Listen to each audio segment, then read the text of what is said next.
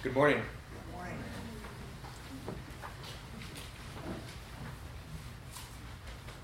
We live in a fallen world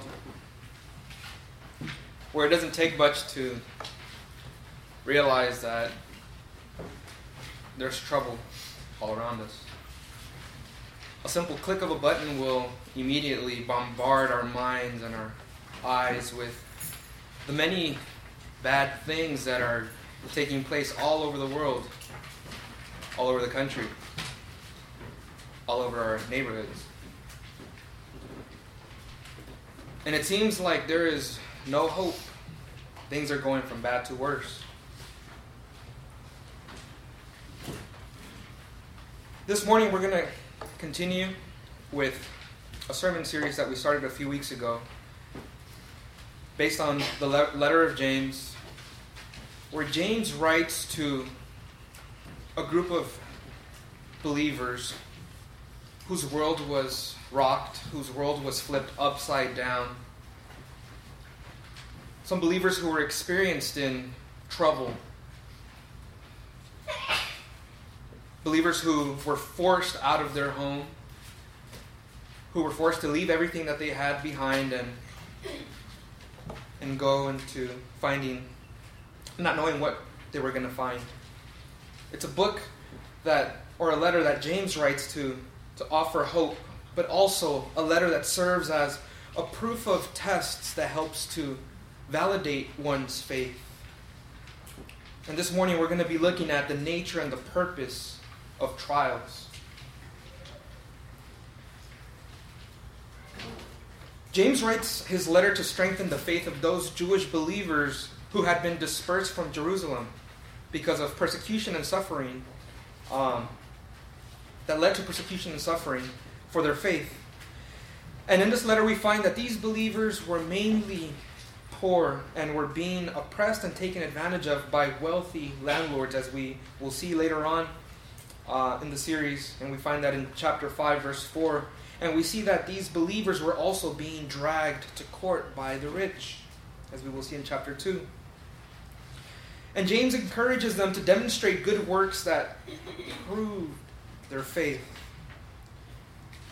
And his main point in this section is to make it clear what genuine faith looks like. James says that genuine faith will persevere in time of trouble. So if you're taking notes, James says that genuine faith will persevere in times of trouble. And as we will see, the trials that believers encounter in life are a good thing, because it helps to prove the genuineness of the believer's faith. And so I'm going to go ahead and read the passage. If you don't have a Bible, I invite you to use the Bible in front of you, the Pew Bible, and you can turn to page 1011. And we will go ahead and read our verses for this morning. James chapter 1, verses 2 through 18.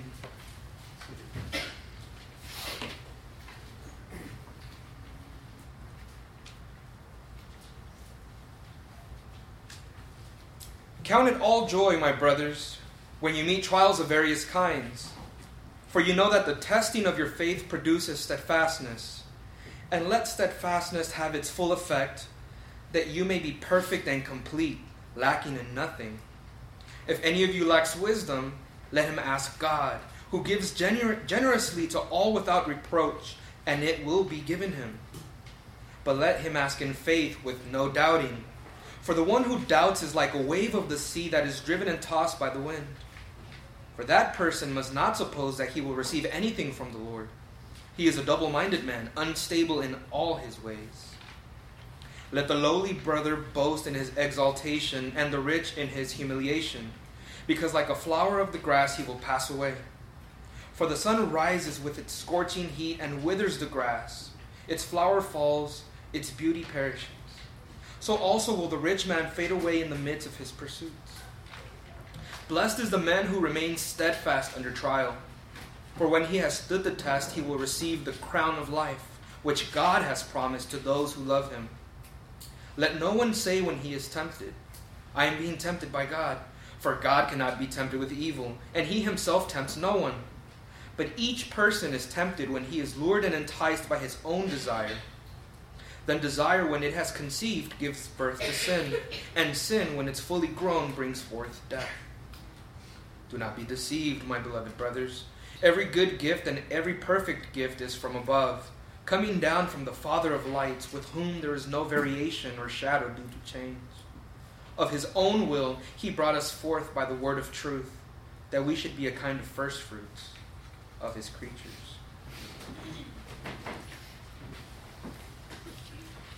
So this morning we're going to be looking at 4 characteristics of genuine faith. 4 characteristics of genuine faith. And the first characteristic is that genuine faith produces maturity. And we see that in verses 2 through 4. Genuine faith produces maturity. Now, James is a writer who is known for being very direct and to the point. And we see that throughout his letter. He begins with a quick introduction and greeting, and then he jumps right in and he gets to the point and starts by telling his audience how they are to respond to trials. He says there in verse 2, "Count it all joy, my brothers, when you meet trials of various kinds." Now, if you're like me, something doesn't add up, right? James tells these believers that they're to respond with joy when they're introduced to trials, when they find trials. And the idea that James has in mind here, when he writes about meeting trials of various kind, is of a person living his or her life while enjoying peace and comfort, when all of a sudden he or she experiences a breaking in the pattern of that peace or comfort. This is to put something to the test with the purpose of proving what it's made of, as we will see in James. And James tells these believers, James tells us to count it all joy. Now, to the natural man, trials and joy don't mix. Our natural inclination when we hear bad news or run into trouble is to not jump with joy and to clap and to laugh, but it is to worry, to fear, to get upset, to grumble, maybe even to question God. It doesn't make sense to respond with joy. And the reason for this? Well, James says that we are to respond with joy because this is how trials serve as a way for God to produce Christ-likeness in us, or to make us mature and complete. Now, how does this work? Here in verse 3, we read, "For you know that the testing of your faith produces steadfastness." And so by God's design, God uses trials and difficulties to purify our faith. Not so much to prove if we have faith, because keep in mind, James is writing to believers, but God uses trials to purify our faith. And according to James, when faith is tested, it becomes strong, like when one spends time at the gym working out. Tests develop our spiritual muscles so that we become strong, like when we lift weights or run or exercise. That's not all. Perseverance is not the main goal.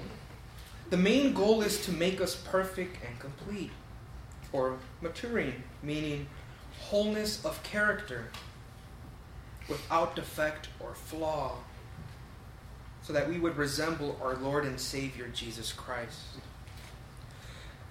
So you see, when we come across other people, we immediately notice their sinfulness. We can always notice our own sinfulness. And this isn't by God's design. God created everything good And in the first book of the Bible, in Genesis, we have an account of that. That everything that God created was good. As a matter of fact, after he created everything, he looked back and he looked at his creation and he said that it was very good. But when Adam and Eve rebelled against God, God warned them that if they were to rebel, that they would surely die. And from that moment forward, they began to die. They began to not trust God. They began to point at each other and argue with each other. And from the fall, we get the result of what we're experiencing today. And the Bible as a whole, when we read it completely, we see that the Bible is a story of redemption, of God redeeming his creation for himself. And once God saves his people, God begins a process of sanctification, of reversing the effects of the fall. And praise God that God has taken it upon himself to do this work, because if it wasn't for God, we would not seek God. We would continue in our sin. We would continue in that condition. So God uses trials to purify our faith, to make us complete, to make us to resemble our Lord Jesus Christ. Now you're probably thinking, I'm not perfect. I'm far from perfect. I'm supposed to resemble Christ, but I don't. I notice my sinfulness. I'm doomed. I can't do it. And if you're thinking that, I have good news for you. God knows it. And one of the ways that he makes sure that we mature and works us up to perfection is through trials. Now we know that we can't earn our salvation, and we've talked about that in the past. That's something that's based completely on the work of Jesus Christ. But God sees us as perfect because of the work of Christ, and God is making us perfect, and we will experience that perfection when we get to heaven. But here and now, God is working in us to make us perfect. And perfection is not something that we will attain in this world, but it is something that we will attain when we get to heaven. And this is God's plan for his people. So I have a question for you. How do you respond when you meet trials of various kinds? How do you respond when you're hit with a curveball that you weren't expecting? Do you respond with joy? Now, I'm not saying that you should only respond with joy and nothing else. That would be weird, right? Because any one of you who's injured yourself or hurt yourself would know that you feel pain. Pain is real, right? And we see that even God's goodness in giving us these our reflexes and pain, it indicates that something is wrong, that something's not right. We read in Scripture that Jesus wept at the tomb of Lazarus because of the effects of sin. Jesus taught his disciples that blessed are those who mourn because they will be comforted. So we see these responses to the effects of sin in Scripture. But genuine faith responds with joy because of the work of God in the believer. What James is getting at is, are we responding with joy in the midst of trials because of what God is doing in us? Genuine faith supernaturally responds with joy because of the purpose of the trial. That is, it knows that God uses trials to purify one's faith, making us more like our Savior. Knowing enables the believer to say, this situation is uncomfortable, but God has not forgotten about me. God is well aware of my circumstances, and I trust that He's using this for my good. Although I don't understand it now, this will help me resemble Christ. And then this would lead one to turn to Christ and find comfort and joy in Him. Genuine faith knows what God has said about himself, what God has revealed about himself. And as we will see later, we will see that God is good, a giver of good gifts, and he's unchanging. And therefore the believer has the ability to evaluate his trials for what they are, and it will lead the believer to respond with joy because of God's work. Genuine faith knows that God doesn't change. It knows that God is sovereign, meaning that there is nothing greater out there that can keep God from accomplishing his goals. This knowing enables the believer to be tested so that he can come to a greater dependence on God. So we see that the testing of our faith produces maturity in the believer. And this leads us to ask the following question: how do we do this? What does this look like in practice? And James gives us an example of the way faith endures through trials. And as we continue, I'd like for you to think of the different ways that God uses trials to get us to take our eyes off of the things of this world and to turn our eyes to him. Because remember that this world is not our home. We're called to keep our eyes on the things above and not on the things below. We're called to hold loosely to the things of this world.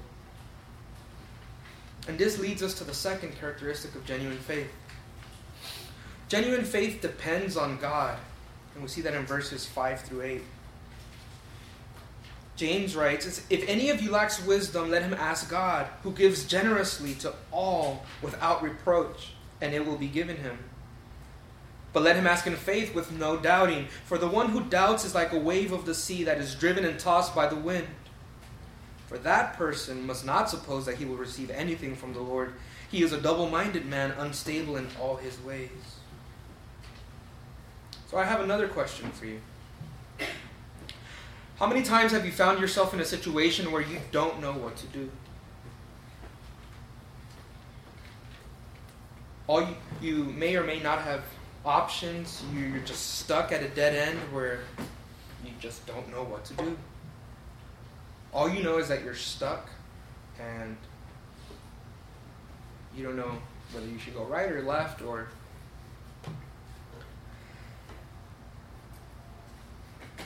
And this can show up in different ways. You might have asked, should I apply to this college or should I apply to that college? Should I apply to grad school? Should I not apply to grad school? Should I put myself in debt? Should I not put myself in debt? Should I quit my job? Should I not quit my job?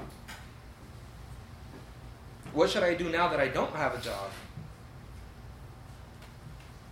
Should we have children or should I adopt?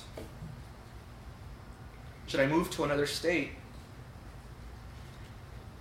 Should I pursue this person? Should I not? These questions can go on forever, and I'm sure that you have your own questions that might be coming to mind. And you see, we meet these challenges every day, and we lack the wisdom to make the right choices. When James writes, if any of you lacks wisdom, what he's saying is, because you lack wisdom, you should ask God. Because genuine faith depends on God. And according to the Bible, wisdom is more than just head knowledge. It requires more than going home, getting a cup of coffee, reading a book, downloading the information, and then applying it. Biblical wisdom is the ability to discern what is true, which then reveals itself by applying that truth to any given situation. And this wisdom is a gift of God. We need wisdom. Many of us feel anxiety or fear when we don't know what to do. We tend to lose sleep a lot of times. To find ourselves in need of wisdom is to come to a point where we see our need to depend on God. And it's at this point that God uses trials to purify our faith from fear and from doubts. And here we find that James tells us that we have nothing to fear when we ask God for wisdom. He says, let him ask God who gives generously to all without reproach, and it will be given him. Genuine faith is not afraid to go to God for wisdom because it knows that God will not be angry for asking for wisdom. Now, the opposite of this is to fear God and to not go to him and to say, no, God is going to rebuke me or God's going to be angry with me if I ask for wisdom. But this is to not believe God and who he's revealed himself to be. This is to believe that we can do things on our own. Genuine faith, on the other hand, knows that God is a good God who desires to give wisdom to his children. Genuine faith turns to God, trusting him, trusting that he desires to give us everything that we need because it knows that God is a God, because it knows who God is as he's revealed himself in his word. God has revealed himself to be completely trustworthy and generous, and he has a track record of this. And true faith, genuine faith, knows this. Now we find a condition. James writes that a Christian must ask in faith without doubting. Now, I'm sure we all doubt, right? But what exactly does James mean when he says that one should ask without doubting? The doubt that James is referring to here is the doubt of not knowing where one's faith stands. It's the doubt that says, should I follow Jesus or should I not follow Jesus? Is Christianity the true way to heaven or is it not? Think back to what Jesus said about the impossibility of serving two masters. Matthew records in his gospel what Jesus said about such a person who would surely love one master and hate the other. There's this uncertainty of, should I follow Jesus or worship money? Jesus says you can't love both. There's this doubt. And this is the imagery that James provides. He describes the doubter like the wave of the sea that is tossed by the wind, going back and forth, up and down, and never still. This is the picture of faith that is not sure if he believes in God or not. This is faith that is unsure if it wants to submit to Jesus or submit to the world. This kind of faith is one that trusts in self and not in God. In a way, it's a kind of faith that's curious of knowing what God says, but not being interested in putting what God says into practice. It's a faith of being interested in when the trials come, the person takes off. James says that God will not answer these kinds of prayers, these prayers of this doubtful person. And the reason is because God desires that we give him all of our allegiance and love. He calls us to love him with all of our heart, soul, strength, and mind. So genuine faith does not fear turning to God because it knows God. It knows that God will grant wisdom. It knows that God is a giver of good gifts. It also knows not to doubt that God will provide.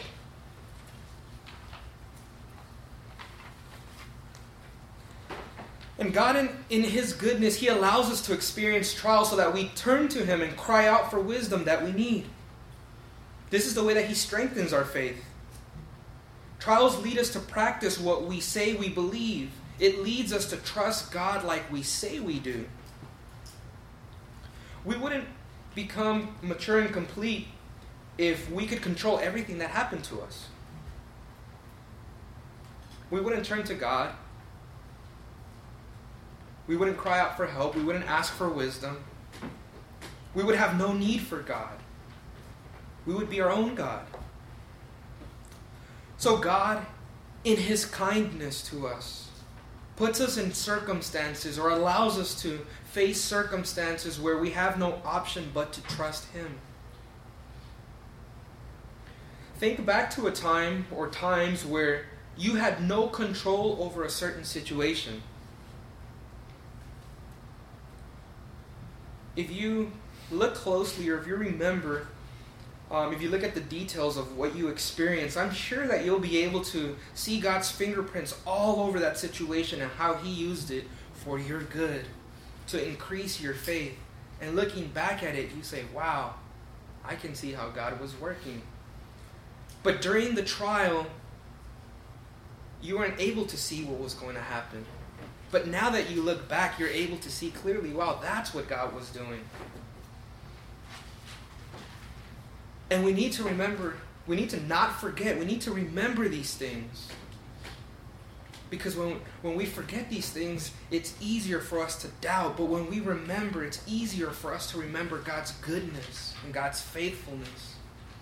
And someone once encouraged me to keep a diary of a record of things that God has done in my life so that I wouldn't forget. So that I could look back and read of God's goodness and kindness to me, to be reminded of His goodness and His faithfulness in spite of my unfaithfulness and my sin. And so I encourage you to do that as well.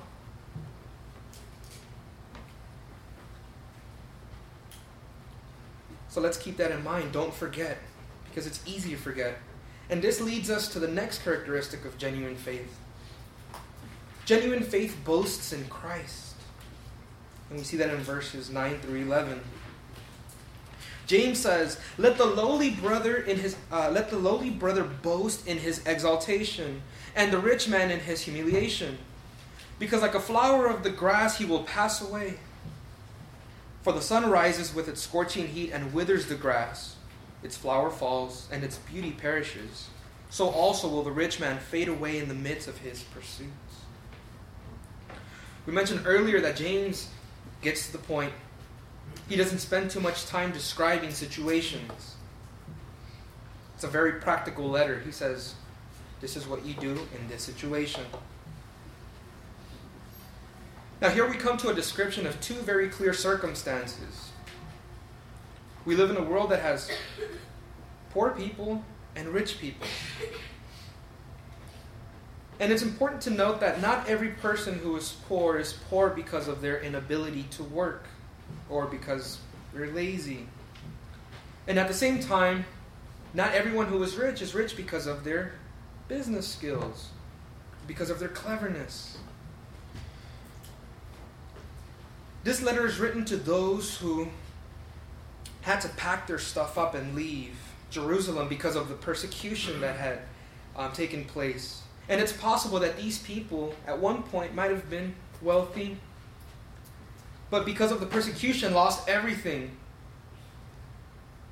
And it may be that there were some who were wealthy and who were recently introduced to poverty. And what we know is that poverty and richness or wealth exist even in our world today. Jesus told us that the poor would be among us. And in this letter, James touches on how we treat the poor and the rich. And this is a theme that he touches upon throughout his letter. And if we're honest with ourselves, it's easy for us to look down at the poor and to look at the rich with favor. It's part of our fallen nature to esteem the rich and the poor this way. We might not have to say it, but our actions display this. And it's part of our nature, our fallen nature, to fall into temptation of boasting in our riches and to feel embarrassed by our humble circumstances. Why do you think that is?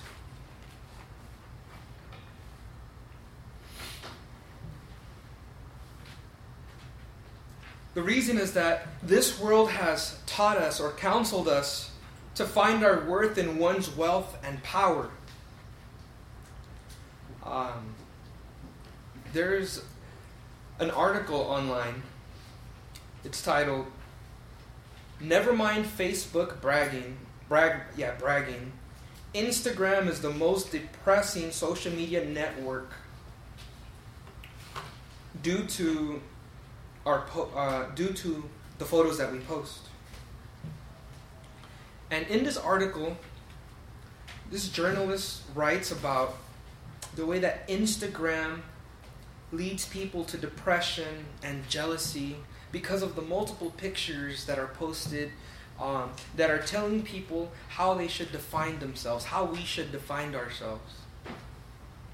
And when I read this article, I laughed because just a few months ago, not too long ago, really, when I was studying Psalm 1, I was convicted of the way that I was letting social media define where I found my identity.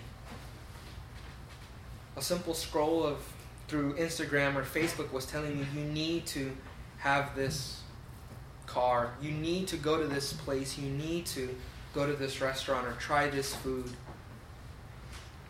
And I was buying into it. Yeah, I need that. Oh, bookmark, I'm going to go to that place for lunch next week. And I was finding my identity in these things. And the world tells us to find our identity in things. The world tells us to feel good about ourselves because of the kind of car we drive, by the name brands that we wear, the neighborhoods that we live in, or even the titles behind our name. This world tells us to boast in who we are. And if we don't boast in these things, in the things that we have and the things that we own, then we have nothing to boast about.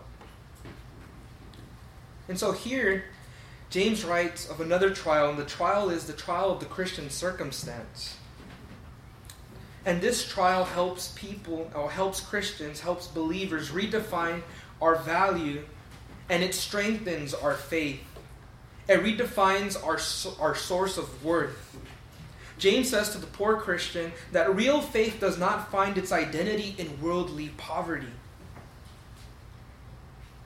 And to the rich Christian, James says that genuine faith does not find its identity in worldly wealth and status.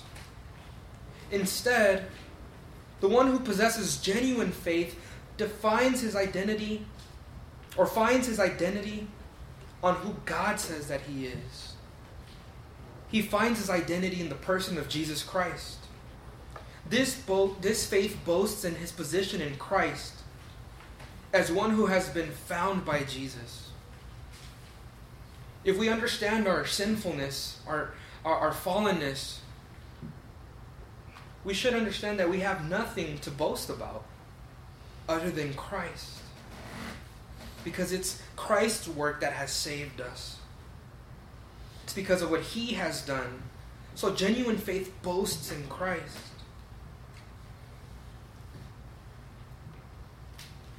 Real faith or genuine faith refuses to find its identity in the values of the world and finds it in Christ.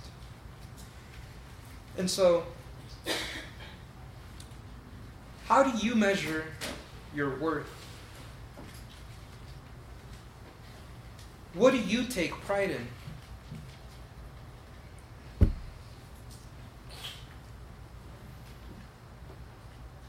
Where are your eyes placed? If you're rich, do you find your security in your wealth, in your job, in your power?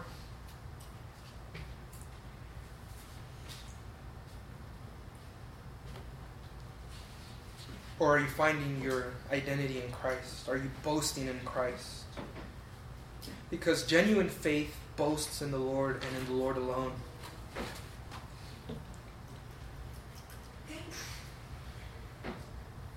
Now, if you're not a Christian and you're visiting us, I want to draw your attention to verse 11, where James writes, or starting in the second part of verse 10, "Like a flower of the grass he will pass away, for the sun rises with its scorching heat and withers the grass. Its flower falls and its beauty perishes. So also will the rich man fade away in the midst of his pursuits."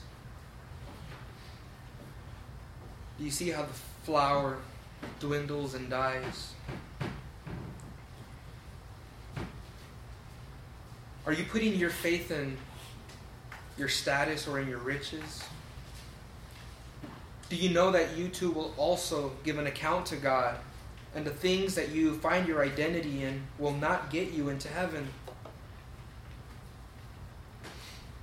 God will not be impressed by titles or by money, by possessions.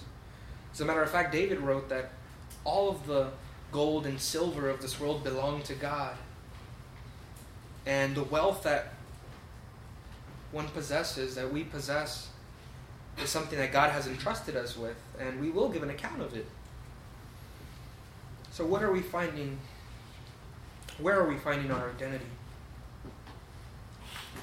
James says in verse 12 that God promises to give the crown of life to those who demonstrate their love for Him through the trials of poverty and the trials of prosperity. We're not to be pursuing the things of this world. Instead, we're to pursue God through real faith in Jesus Christ. And then this leads us to our last point. Genuine faith trusts God. And we see that in verses 12 through 18.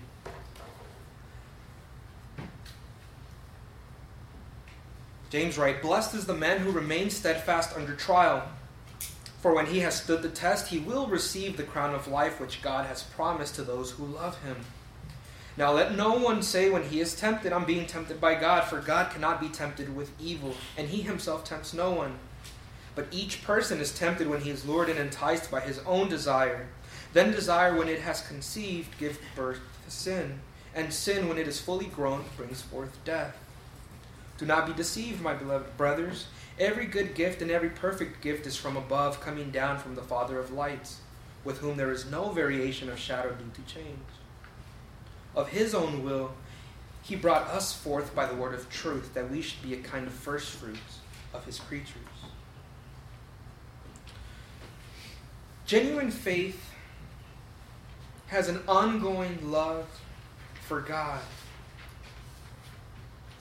and continually trusts in Him and perseveres through trials. James helps us to see that genuine faith recognizes trials or identifies trials as coming from God with good purposes. James says that we should never say or we should never believe that God is tempting us to sin.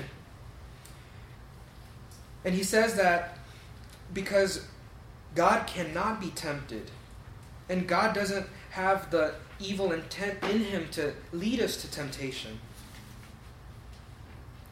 When one is tempted, one shouldn't say, God is tempting me. Genuine faith understands that God sends trials to perfect our faith and never to destroy it. Temptations don't come from God. They rise from within us. They come with a different intent.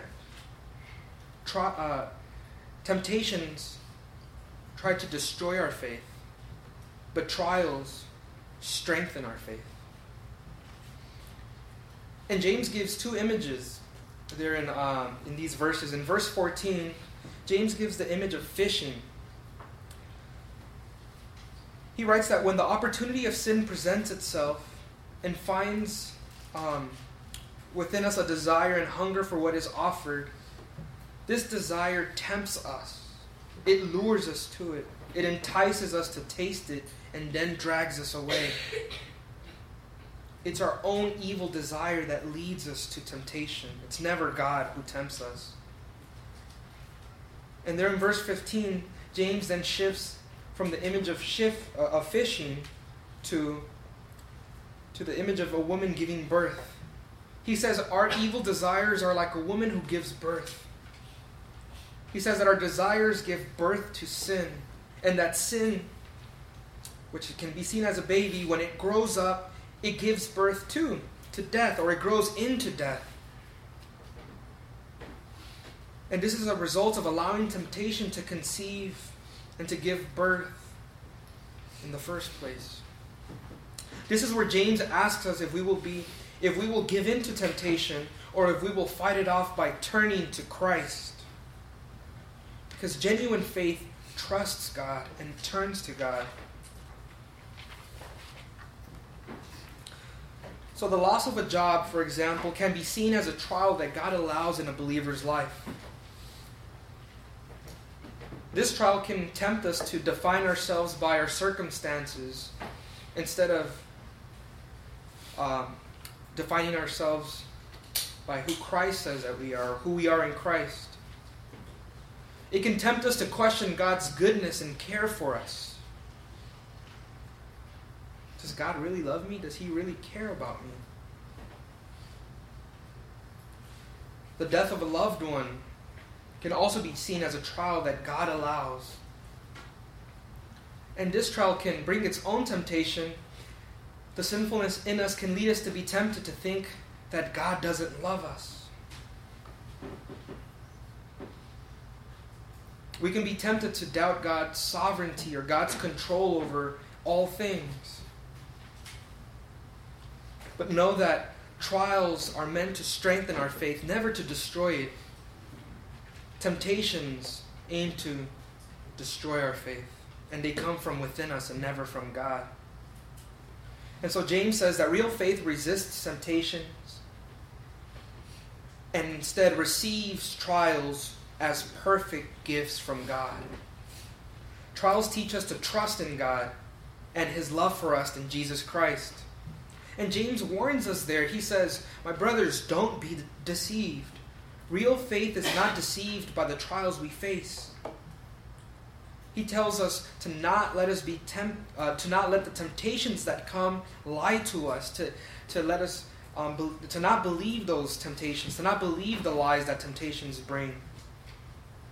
In verse 17, James says that real faith trusts in the unchanging character of God, who is perfectly good and perfectly loving, and who has promised good to those who love Him. So real faith accepts trial as a gift from God.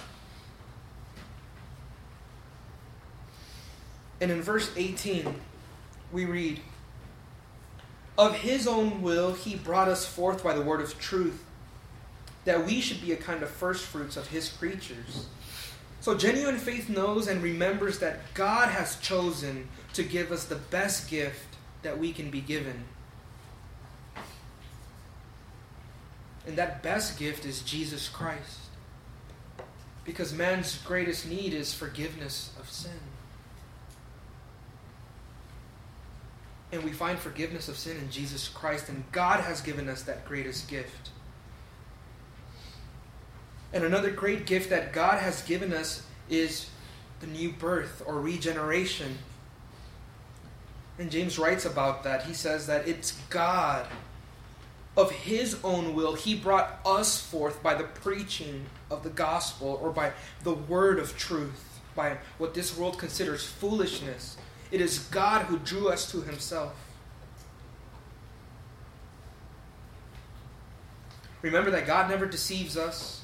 God's word is always true. He gives us new birth.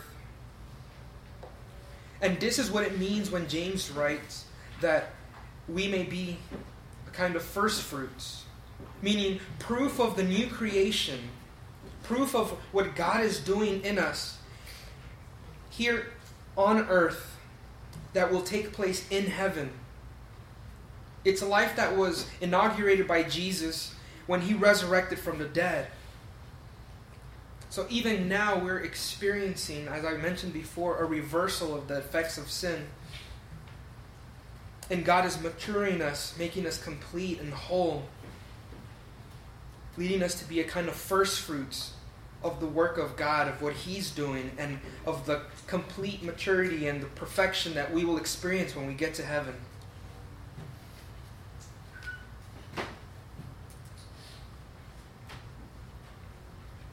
And so genuine faith turns to God. Genuine faith learns to obey God and turns to Him. Now, as believers, we may sometimes struggle and we may sometimes doubt. But our faith will never be destroyed. This is what's known as the perseverance of the saints. We believe that God will never turn away from His people. That we will continue to persevere in God through every trial until God glorifies us. And Paul writes about this as a reference. Paul writes in 1 Corinthians 10:13, that there's no temptation that has taken you but such as is common to man. But God is faithful, who will not permit you to be tempted more than what you are able, but will, with every temptation, will also make the way of escape that you may be able to resist it. This doesn't mean that once a person is saved, you can go on and live however you want and sin and do whatever you want. Genuine faith, and as we will see throughout the rest of the book of James, genuine faith produces works. And not that works saves us, but a fruit of salvation, a fruit of our faith is that we will go on and obey God, that we will love God, that we will turn to God. And so the believer's security is based on God, on God's sovereignty, on God's work, because it's God who secures the Christian. And this is based on God's promises and God's power.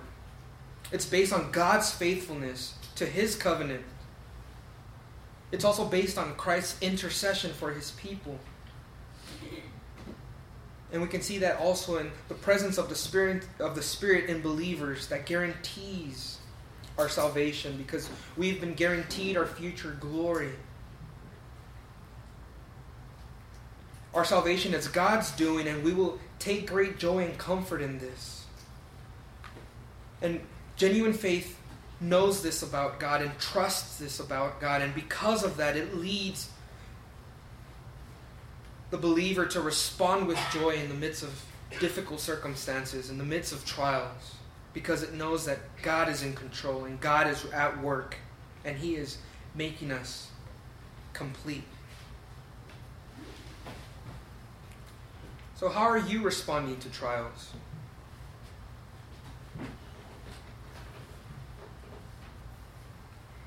Remember, God has already given us His Son and new birth in Him. And that's the best thing that we need.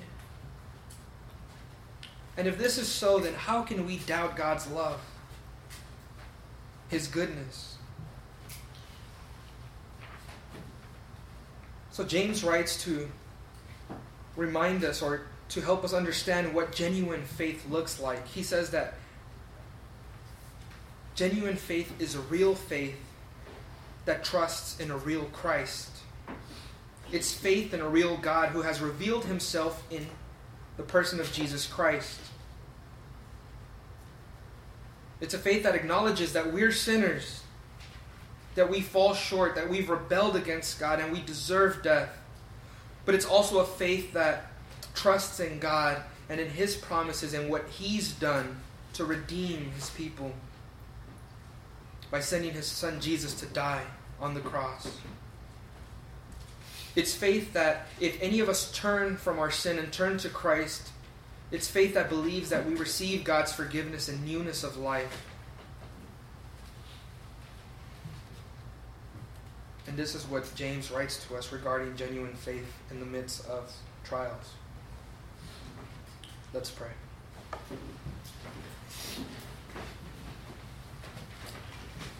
Heavenly Father, we thank You because You're a good God who gives good gifts. We thank You that when man rebelled back in the garden, You didn't turn away from us, but instead You took it upon Yourself to fix the mess that we put ourselves in. We praise You that You promised to send Your Son Jesus Christ to come and redeem and save lost and repentant sinners. We praise You that this is Your goodness to us, and it's all undeserved. And we thank You that being called to You, You call us to trust in You, and that trust is something that You work in us, that You build up in us. We thank You that You do this through trials. And we thank You that You've revealed Yourself in Your Word, and You've revealed Yourself in our lives. so that we would know and taste your goodness, to know that you are a faithful God who keeps his promises. Lord, I pray that in the temptations that we find ourselves in, whether now or in the future, that we will respond with joy, knowing that you are a good God who has promised good to those who love you, and that we would respond with joy because you are at work in us, and because you are working all things for good. Lord, we thank you for the good gift, the greatest gift of Jesus Christ. We thank you for his life, and we thank you for your goodness to us through him. In Jesus' name we pray. Amen.